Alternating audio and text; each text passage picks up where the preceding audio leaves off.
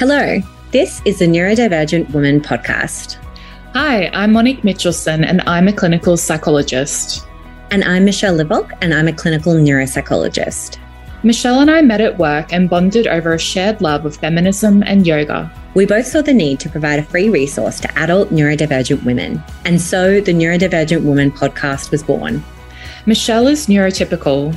And Monique is neurodivergent. And we bring our clinical expertise and lived experience to the topics we explore. This is a podcast where we centre and showcase neurodivergent women from all walks of life. Covering autism to ADHD and everything in between, we aim to educate and inspire women who think differently. Today on the podcast, we have Clem Bastow.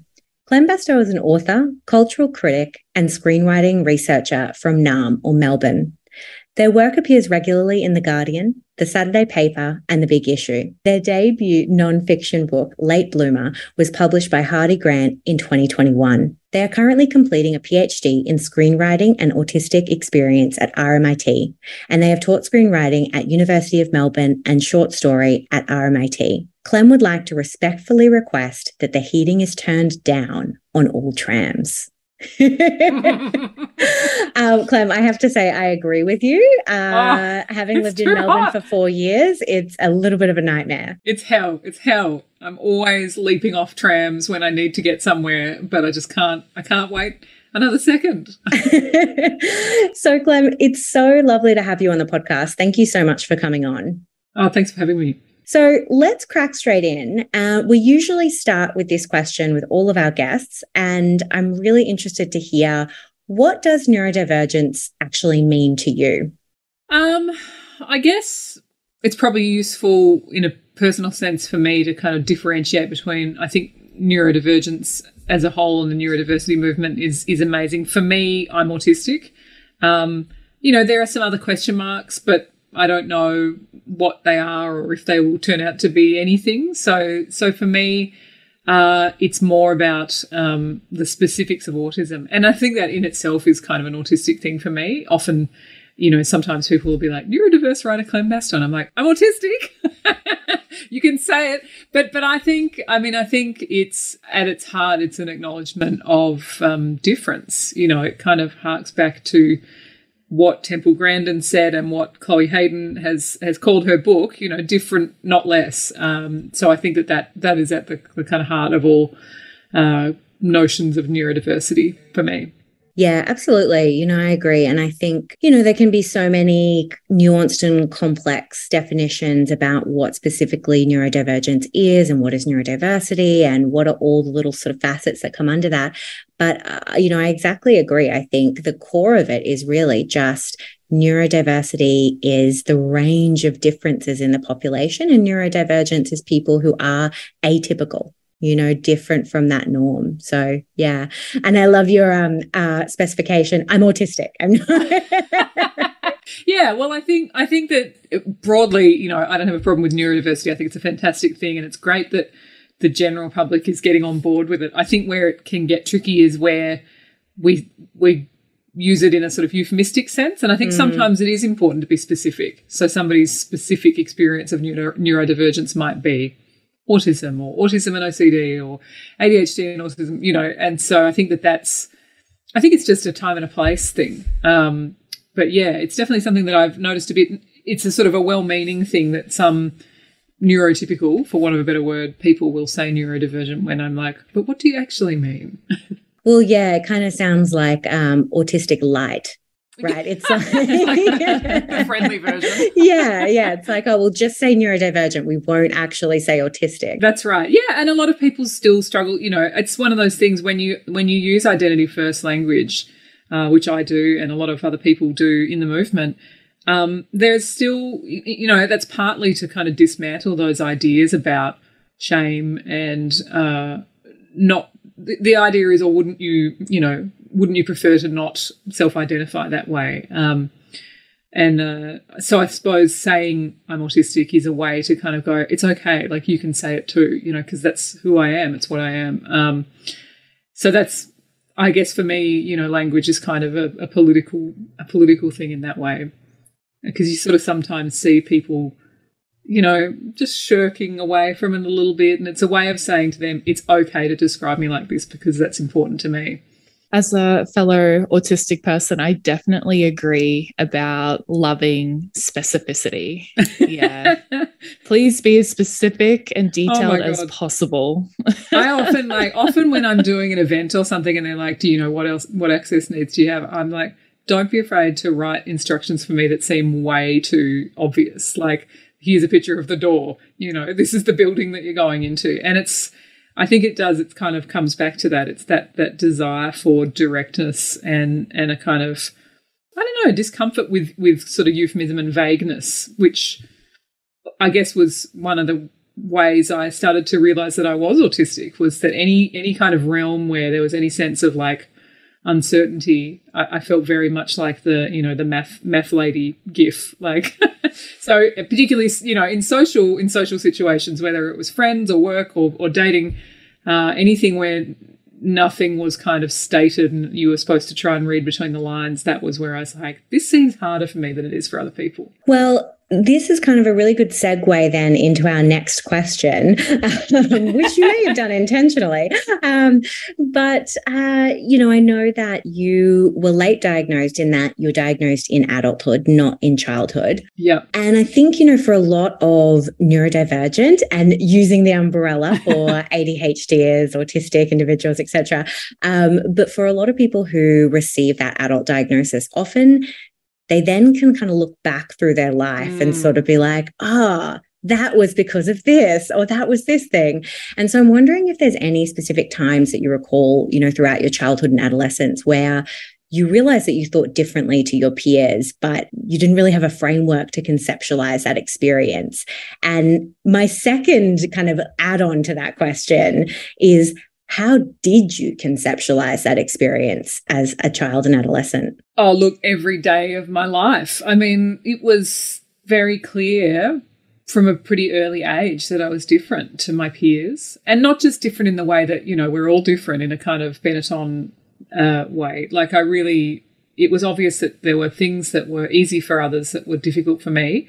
And it's not, it's not a binary thing. It's not every non-autistic person finds the social interactions easy, but it was different. It was difficult in a way that seemed, unusual, I guess. And I think it was that kind of complex combination of strengths and challenges. So, why am I so good at certain things, but I'm not so good at others? And I always kind of dance around describing it as not good, but I think that deficit lens, unfortunately, is still how we find our way into diagnosis of autism. And I'm sure it's the same for ADHD. They don't get you in a room and say, tell us about your special interests. It's what things do you find hard? Where are your areas of deficit and kind of and challenge? So for me, it was around things that I found difficult, and they were often, I guess, it was a mix of things that I recognised, such as interacting with other human beings, but also just other things that I didn't. So, having my hair brushed, I would just lose my mind. Having what we, mum and dad probably were encouraged to think of as tantrums because they didn't know any better.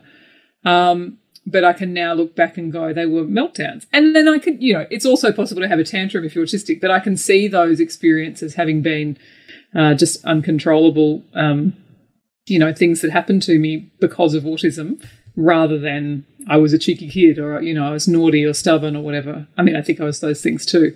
So because of that, I think I sort of self-styled as a bit of an outsider to cope with that. And I always found myself responding to characters of fiction who were loners or often robots or aliens, and I think that was my way of kind of understanding my place in the world. And that became easier in a funny way. It became much harder in adolescence because obviously in adolescence so much changes and the social realm becomes so much more important. But at the same time, as a teenager, and particularly a teenager in the 90s, you're kind of, it was cool to be different. So I sort of had this weird grace period where I could tell that I was significantly different to everybody else, but I sort of skated through because I guess on some level it was cool to be a weirdo. And, you know, I hung out with the kind of Dungeons and Dragons music, funny kind of people at school. So that was a nice cover, I think. But yeah, I think it was about recognizing myself in characters of fiction and sort of going, oh, well, you know, if C-3PO can make it, maybe I can too.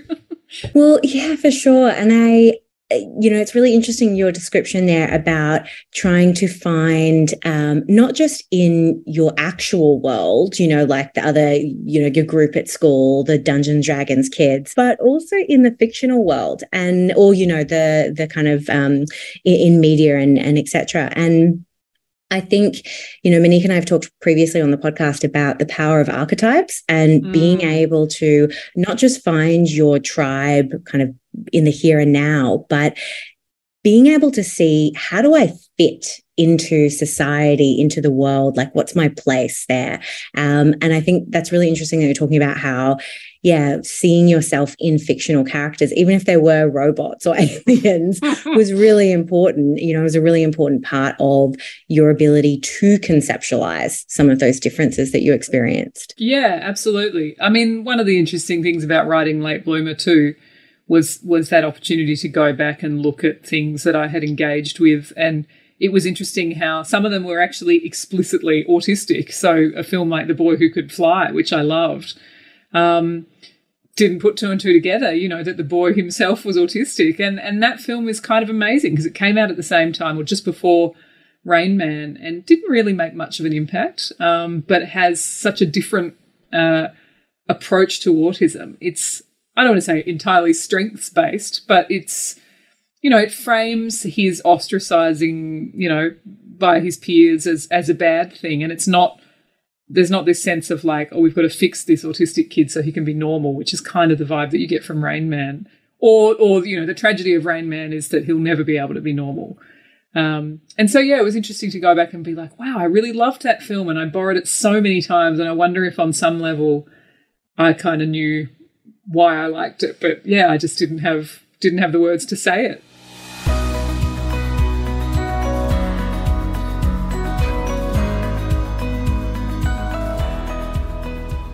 So, Clem, can you tell us about your path to diagnosis? What led you to the point of exploring autism?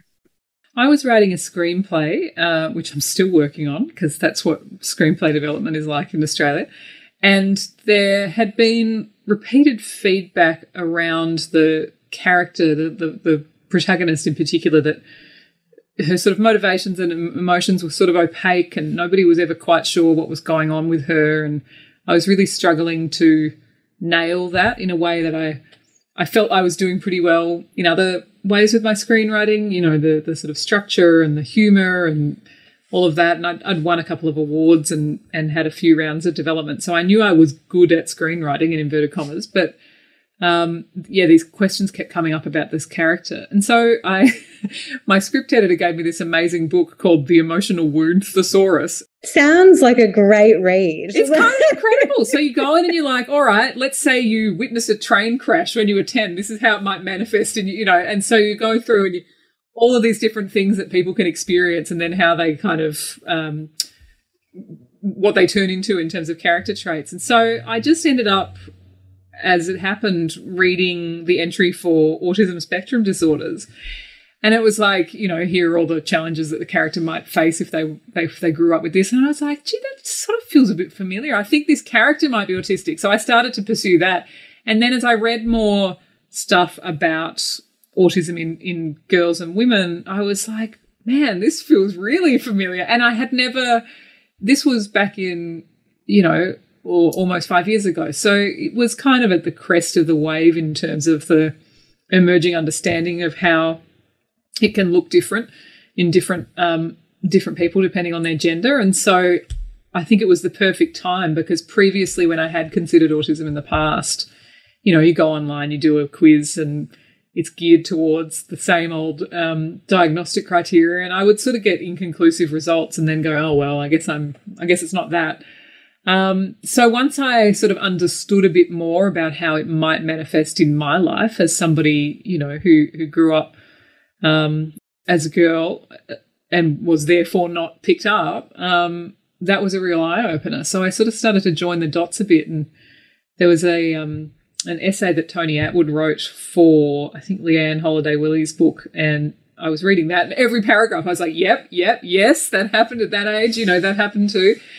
And then I guess I was just lucky because a friend of mine was, at the time, their daughter was being diagnosed, and so they recommended the clinic that she was going to. It was a lot of, stars aligning, because it is very hard to get diagnosed.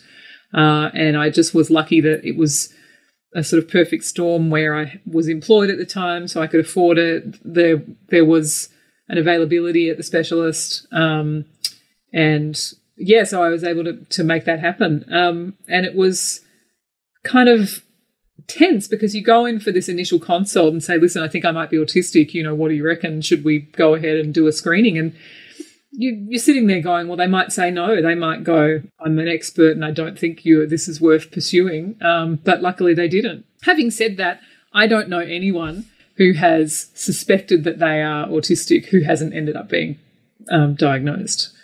Once you've sort of gone down that path of, I guess you could call it self-diagnosis, but more that process of research that we're prone to do. And I think that's the thing that maybe some people don't understand when they talk about the so-called epidemic of autism, everyone's being diagnosed. People who have gotten to that point, it's a last straw for them, especially if you're older. You've kind of eliminated all the other possibilities.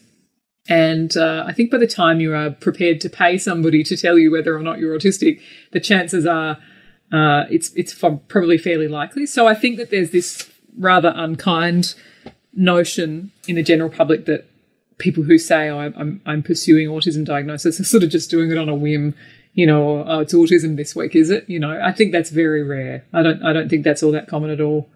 Usually, I find that people have done tons and tons of research. They've read multiple books, articles. I guess in order to understand yourself from an autistic perspective, it's kind of like you have to go on that deep dive and almost get immersed in like a mini special interest and learn everything about it to kind of see, does this fit or does this not fit? Yeah, absolutely. And I had definitely done that in the past when I'd had, teachers or specialists sort of hint at other diagnoses that didn't quite fit, and I would do that. I'd read everything I could, and I'd, watch YouTubes and read interviews with people who had whatever condition was being suggested, and it never quite gelled. And so I think that in itself is a sign that if it was just a special interest that I'd convinced myself I was autistic, I'd have been able to convince myself of all the other things that were suggested as possibilities. I think also people often have a familial connection. They might have a kid or a relative who's just been diagnosed or is going through that process, and that unlocks something. Yeah, the most common kind of path to diagnosis that I often see in adult women is, my daughter has just been diagnosed, or my, niece, or exactly as you say, Clem, someone in the family has received a diagnosis, and then that's alerted me to this possibility that actually autism is not always just a little boy playing with a train set in a corner. Talking about light switches. Yeah, exactly. And then it's this kind of whole process of research and discovery. And, it's interesting what you were saying there, Clem, around, by the time that you get to that point where you're willing to pay someone to say, am I this thing? More often than not, the adult women that come to me for autism assessment have actually prepared almost like a dossier of just, here's all the things I've observed about myself. I've put it into categories for you. Someone even sent me a document that had like embedded links, so you could like click the thing and go to the next one. And I'm like, babe, this is our answer, right? I can't relate at all. I've never seen a document like that, and I definitely didn't make one when I was being diagnosed.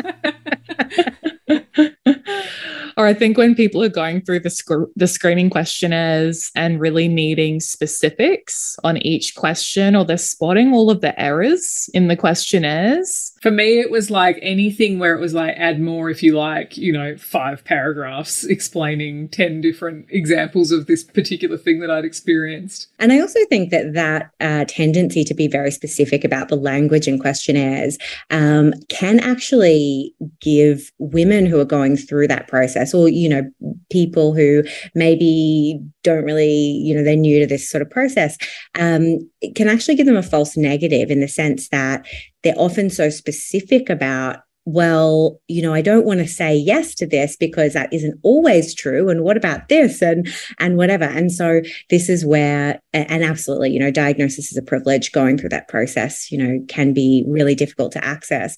But if it is possible, that's where doing it, with a professional, if nothing more for then your peace of mind. Because I think a lot of women that have come through that I've seen, it's sort of like we go through the intake and it's like, well, I mean, that you are, right? But the comment is always, but I want to know for sure.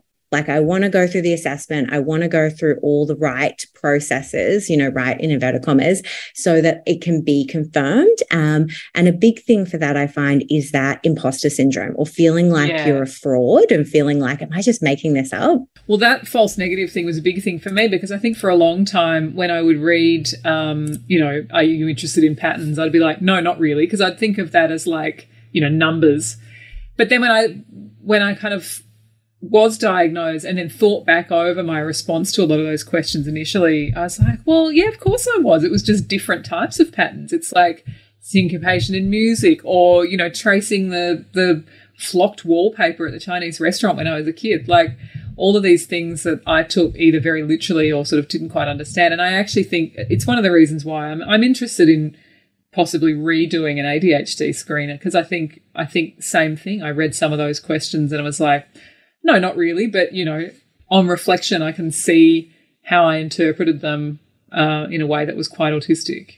I mean, I think the other thing is often by the time you are seeking diagnosis as an older person, you maybe don't know enough about autism to sort of know how it might manifest in your life. So you're sort of looking for the most obvious things. And they are often, that the little boy with a train set kind of idea of how autism can manifest. So if you don't understand how it can be different, you don't know to kind of pick up on that in yourself.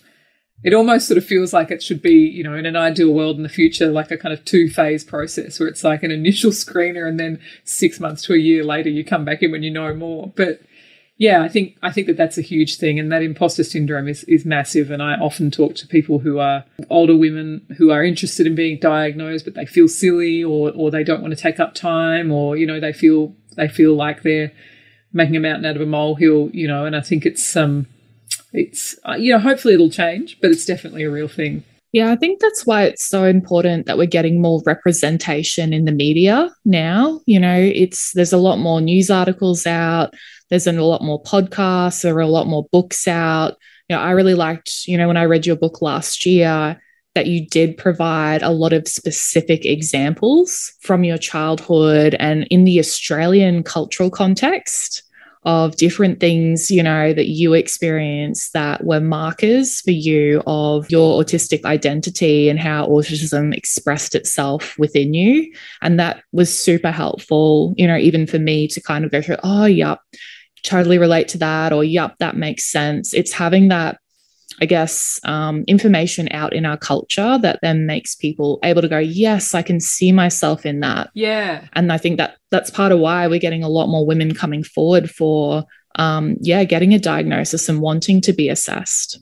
That was a big thing for me because I didn't have that, so I sort of had to piece it together from information that I found online. There was a bit, I think Michelle Garnett and Tony Atwood, a lot of their materials I read and responded to, But yeah, I felt like so much of what we sort of, how we understand autism is through that American lens, or, and then a distant second, maybe a British lens. And so for me, it was about exploring that in my own personal context and just using my specific examples to hopefully broaden that out to people who were interested. Because I think often if you're going through diagnosis yourself, or maybe your kid or a loved one's been diagnosed, or you're just interested about autism, you hear these phrases, circumscribed interest and sensory sensitivities and all that sort of, and you're just like, well, I don't know, what does that mean? So it was an opportunity to say, here's what it meant for me, and then broaden it out and say, here's how it might manifest in other people, and now you've got a good working example.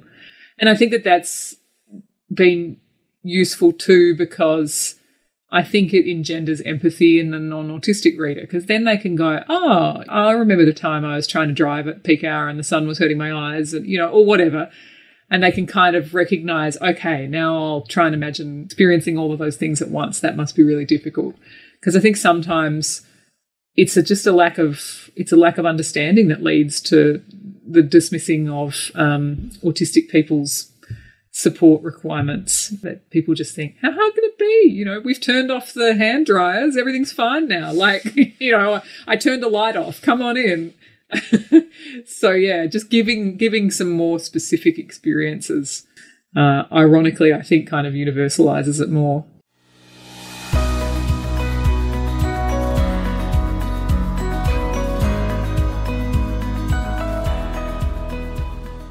That's a great point. Giving more specific experiences universalizes it. I love that. I think, yeah, that's so true. And it really speaks to the absolute power of language in actually shaping our experience of the world. We use language to convey our internal experience, but also language then affects how we experience the world. And, I know, Clem, that you're really passionate and feel really strongly about autistic people telling their own stories and being the authors of their own narrative, their own stories. And I think part of encouraging that and bringing that to the fore and focusing on that going forward is autistic people are then able to describe their experience in their own language. And then that can make it easier for someone else to relate, etc. So, yeah. Yeah, I think that's really true. And it's why I love the written word, because, I can turn it on now to talk to you two for an hour or so. But often I find it hard to express myself verbally. And I know that's true for a lot of autistic people, and for non-speaking autistic people, obviously even more so. So I think giving autistic people the ability to communicate through text-based media is great. Having said that, there's been some fantastic examples of non-speaking autistic people, like, I hesitate to say going viral, but like mums posting videos of their kids, and then all the sound art community getting really involved and being like, how we really love the noises that he makes. Would he like to collaborate on a song?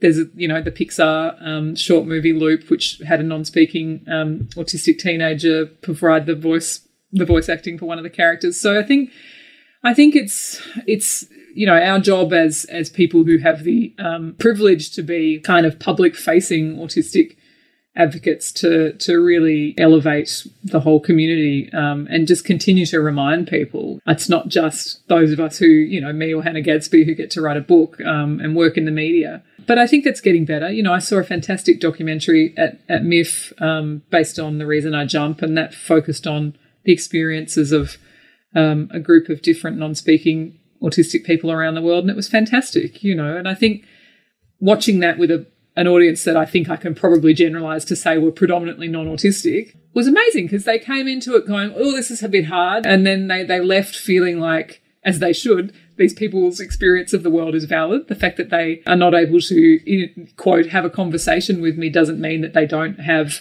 a rich experience of the world either. And I think it's important to remember too that even though somebody might not use spoken language, they still have a really vibrant, intentional forms of communication as well. So I think that is changing, the idea of a non-speaking autistic person being, scary or weird. And we're getting a bit better. So, yeah, it would be fantastic if the next time they do Love on the Spectrum or, You Can't Ask That, they do involve some non-speaking autistic people too. But, yeah, to circle back to what we were talking about just before, I think that's why everyone loves being online. And so often people are surprised, because I think autistic people are often used to using text-based mediums to communicate with each other. And so you get this sort of funny collision where people are like, oh, but you can express yourself well. How hard can your life be? Like, it's sort of a double-edged sword. Yes, it's the myth of high functioning, right? That's right. Yeah.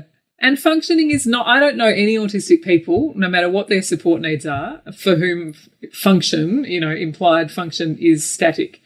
It really is different day to day, hour to hour. Function is a product of the interaction between, your brain and the environment and the culture as well, the culture that you're in. There's so many different things. So, yeah, that's such a good point about it not being static. And I think this is something that a lot of families of autistic children really struggle with. And it's something that I feel really passionate about educating, is that sometimes there's that idea that, they were fine with this yesterday. They loved going to Luna Park last week. Yeah, exactly. I don't know what's wrong with them today. It's like, well, today's a different day. Yeah, exactly. And I think, exactly as she was saying before, there's actually so much relatability in all underlying human experience. It's just about finding what's that underlying thread. Like in that example, it's okay, maybe you wouldn't find this distressing the next day, but haven't you ever had a day when you come home and you feel like shit and everything is just a million times harder? And everyone 100% goes, oh yeah, all the time. Yeah. Okay, so let's just apply that to another human being and sort of maybe think that might be going on for them too. And they say we don't have empathy, but yeah, it's exactly true. And I think people are starting to recognise that more, even in the course it's taken to, my book's been out for just over a year, and I can remember the first couple of interviews I would do, we'd get texts coming in saying, but you're obviously high functioning, and, you just kind of like, let's unpack that for a moment. But yeah, I think what's great too is, and I think Chloe Hayden is really fantastic at being really explicit about her ups and downs, She'll post on Instagram a video of when she's had enough, and it's been really, it's been great watching her do the press circuit for Heartbreak High, because she'll talk about that. She'll say, I had to be really on for 2 days because we were doing press and photographs, and now I'm just like in my Oodie at home, like stimming and watching my shark videos. Like, that's great for people to see that, you can thrive in the right environment. And it's often when it's an environment that we want to be in. So I'm a big show off. I love to do interviews. I love to host book events and things. But then I pay for it after. The problem is that I don't then go home and maybe I should, take a photo of me in my big ugly T-shirt, like playing Animal Crossing and not talking for half a day. I would love that. I'm going to start.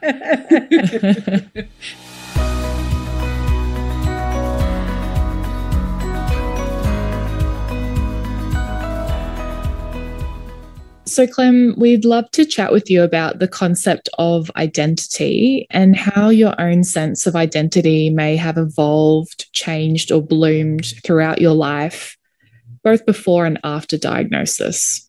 Specific to autistic identity or just in general? Yes, don't forget the specifics. Okay. Specific to autistic identity, please. Me as the token neurotypical, I'd love the general. I'll try and do both. It's interesting because I think that through becoming more aware of my autistic identity, I think that made a lot of things make sense around other aspects of my identity regarding, sexuality and gender as well. So I think part of the kind of road to diagnosis was that I did have all these kind of question marks around gender and expectations of gender. And it was often things that Mum and I would really clash on, like, having a shower or like getting dressed up for the thing or wearing nail, whatever. And so I think once I understood myself as autistic, that started to make a lot of those things make sense. Because I think often with autistic people, we do have a kind of question mark around things that seem to be expected of us by, polite society. And it's complex because some of that stuff is to do with executive function or occasional lack thereof. So tidying the house, washing and brushing your hair, things that are just like low on the to-do list because there's other things that, I have to spend more time on or I want to spend more time on. So I think that was really interesting. I think I came out the other side of being diagnosed sort of being extra positive because I was anticipating that some people would say, oh, how terrible, that now that you know the truth, like how sad for you. And there was a bit of a kind of slight kind of touch of the funereal to some people's reactions. So I think I overcompensated a bit, but I still didn't really understand what it even meant for me as an autistic person to be like, well, what is my identity as an autistic person? And because I was being mega positive, and I guess I sort of had more, I think I was still doing a fair bit of like digital journalism. So it sort of very quickly became a thing to write about. What can you say in 800 words? I had to be upbeat about it. Like I couldn't go into all the kind of specific nuance of how I felt and what the situation was for other autistic people. So I think it sort of took, it was almost, I think it's in part a bit of a mourning process where you go, if I'd known earlier, what would have been different? But yeah, I think it took probably another year to kind of really fully understand what it meant to have that sense of autistic pride from an identity perspective. And I think that was definitely helped by hanging out with, really awesome younger autistic advocates like Shadia Hancock, who had that sort of self-understanding earlier in their lives. So they had longer to foster that sense of self-advocacy. I still have to remind myself that it's okay to have access needs. And so often they'll be offered to me and I'll be like, I sort of go to say, no, it's all good. And then have to kind of step back and say, actually, yes, I would like, a visual schedule or a kind of blow by blow of how to get into the building or a quiet space to charge down afterwards. Like, it's hard for me still to say, I can't come out to the cocktail party I have to go home and not feel like I'm letting people down or being antisocial. I mean, I'm really lucky that I think a lot of my colleagues either are themselves neurodivergent or they understand it. So, that's been great. But, that's still an uphill battle for me. Whereas I can see in younger people who have known that about themselves, from an earlier age, I don't want to say it's easier, but I think that they have a habit of being able to advocate for themselves. So I'm still developing that. And I think part of it too, from an identity perspective, is peeling away those sort of onion skin layers of that mask and working out who the authentic autistic person actually is underneath all that. Because, usually by the time you're seeking diagnosis as an older person, it's like something's malfunctioning, the mask isn't working anymore. But then, trying to work out like, okay, well, who is the real me? So you sort of start at the ground floor really and build yourself back up, I think, after that.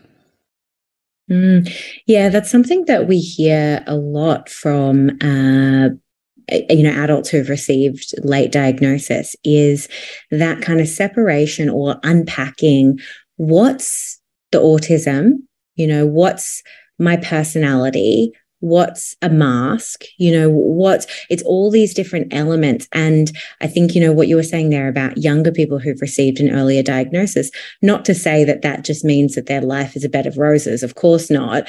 But I do think that, and, this is in my clinical experience as well, teenagers in particular who know that they are neurodivergent of whatever flavor actually have a better time with their sense of self and identity than people who are late diagnosed, because they're kind of going through that identity building phase, which is adolescence, right? With the knowledge of, okay, here's one of the really crucial pieces of the patchwork quilt that is me. Right. That's and it. Here's this kind of essential piece. And you're not filling in the gaps. I think that's the problem. When you don't know, you do tend to frame it through other people's eyes, which is often one of deficiency. So it's you're weird, you're angry, you're this, you're that, you're awkward at parties.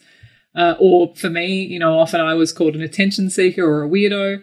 And so I think when you don't know, you do tend to start thinking about it as being something that's wrong with you. Whereas if you know, this is who I am, this is why I am the way I am, it's not a get out of jail free card for school. Like, I don't know a lot of autistic people who've had a good time at school, even if they are, staunch in their autistic pride. But at least then they can say, it's because I'm autistic, to themselves. So why didn't I have a good time at that party? It's not because I'm an idiot or I'm unlikable. It's because I was struggling because the music was too loud.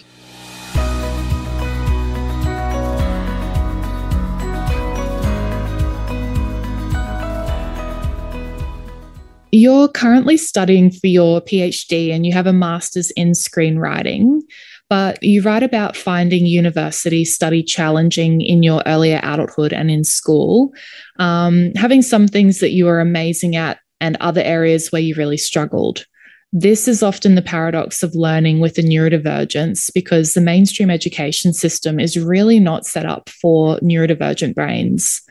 Can you tell us a little bit about how you best learn and best demonstrate your knowledge, and if there are any strategies or accommodations for university or tertiary study that you found can support your engagement in these systems?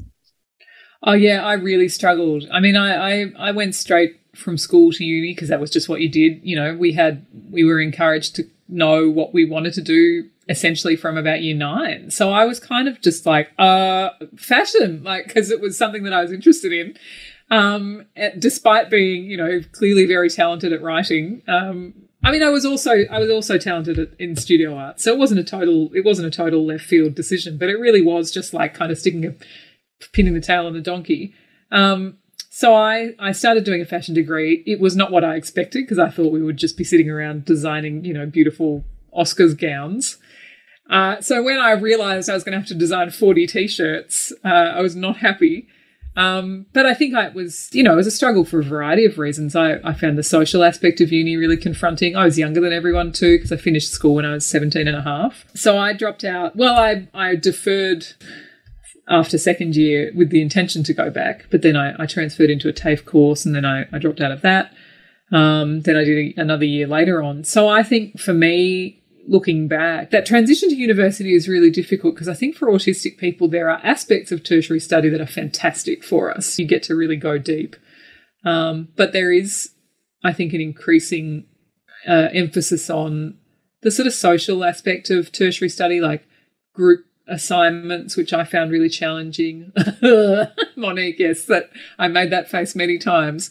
And so challenging. So challenging. So hard, horrible. So horrible and hard. And I think also just like perhaps because I didn't really understand myself, you know, that didn't really help. But yeah, so I think you sort of come ricocheting out the other side of whatever experience you've had of school. At least you have the kind of structure of knowing this is where I go for this class, you know, this is where the tuck shop is, like, and then so university can be a real change, and it's sort of always changing. It's like different groups, class to class, let alone year to year. You know, I had people come and go, so you'd sort of feel like you were making headway with friends, and then that subject finishes, and you know, you sort of start from scratch again. And I think that was really difficult for me. I think when I went back to do my master's, I did feel a bit like I'd kind of gamed the system because I was getting a postgraduate degree without ever having graduated. And I sort of expected when I went out to get my degree that the big, you know, vaudeville hook would like pull me off the stage. But I think what I really relished at that point was that for me, postgrad study was basically special interest time. You know, it's like it was a year and a half to really go deep on this one project, and it's the same thing with the PhD. And I think perhaps that like research suits.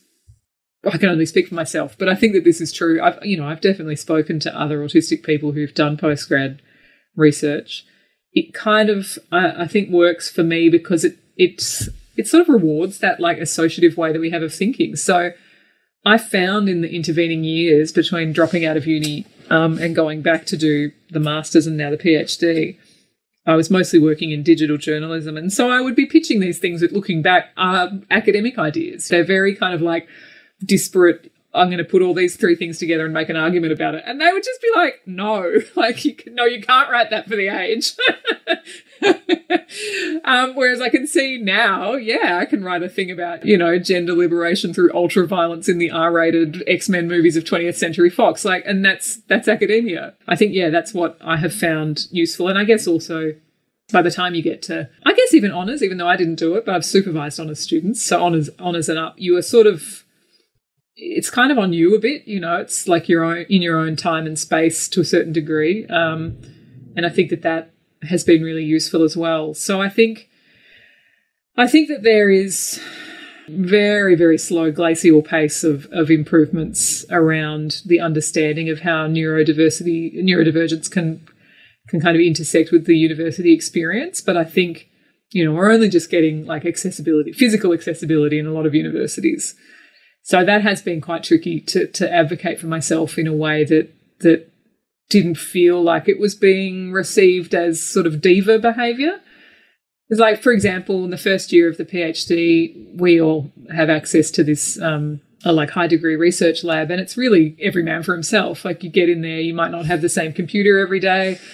You can't control the thermostat. There are lots of other people in there with lots of different food smells, things like that. So that was really difficult. And then ironically, I actually ended up being bullied. So somebody just took a dislike to me and said I typed too loud, which I didn't. And it was like this horror. It was like going back to school again. It was this awful experience of feeling very kind of ostracized and unable to stick up for myself. So yeah, I found that really difficult. And it was hard to convey the specific difficulty of that in an autistic context. But I think, that's now 3.5 years ago. I suspect those conversations would be a little bit easier now because there is that growing understanding of autistic people's experience of the world. And so I think that things like Hannah Gadsby's book, her stand-up show Douglas, the Everything's Going to Be Okay, the Josh Thomas series, the upcoming Heartbreak High, like a lot of these things are now, they've sort of moved away from people being coded as autistic. They've moved through autism being a problem, and now we're just having actually kind of nuanced,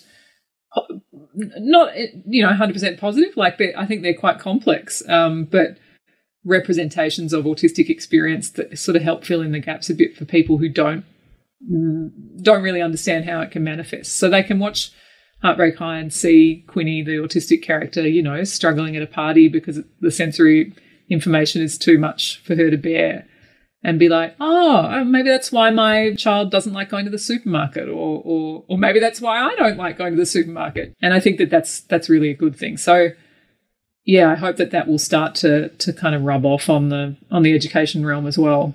Yeah, I cannot wait for Heartbreak High to come out. I've got it on my watch list, ready to go. Like, I love Chloe Hayden. I'm a big fangirl of hers. Imagine being her. I can't. It's interesting you're talking about, like moving past autistic characters, firstly just being coded and then being, okay, it's a problem, and then, just real people. Something that I really like to see is I like to see female characters that are a bit crap, in the sense that, you don't have to be an archetype of like this kind of specific thing. Human beings are complicated, and I would love to get to a point where we're seeing the same thing for autistic characters. Absolutely. Because that's moving to the point where we're actually acknowledging that autistic people are just people. Some autistic people are assholes and some autistic people are amazing. Some neurotypical people, totally. But the thing is, like, that's just being a human, right? Some neurotypical people are awesome and some neurotypical people are horrible. It's the range of complexity in the human experience. And I think, I can never say this word, infantilizing, you know what I mean? Yes, thank you. It's very that when we say, oh, like, here's this perfect autistic character that's, so angel. Perfect. Yeah, exactly. Yeah. That's my 2 cents. It's totally, it's very infantilizing, and it's dehumanizing, I think, because it doesn't allow for that diversity of experience and that nuance that we all have. I can be a jerk. My autistic cousin's exactly the same. And I think it's a complexity that is not afforded to characters with disability typically. It is changing, like, I think Barracuda was a great example, the TV adaptation of that. And obviously I have to show my hand. I'm a good friend of Christos and we do radio together. But I think what was great about that was towards the end of that show, the character with the disability was great. He was like a bit of a dickhead and he was giving the lead character shit. And it wasn't just, what an unrelenting tragedy that this poor perfect person uses a wheelchair, So I think that is starting to change a bit with autistic characters too, which is great. I think the girls on Everything's Going to Be Okay were quite complex like that, episode to episode. You didn't necessarily like them, but you sort of loved them. So I mean, I'm trying to do my small part as an autistic screenwriter myself to to push forward those ideas. And it's an uphill battle.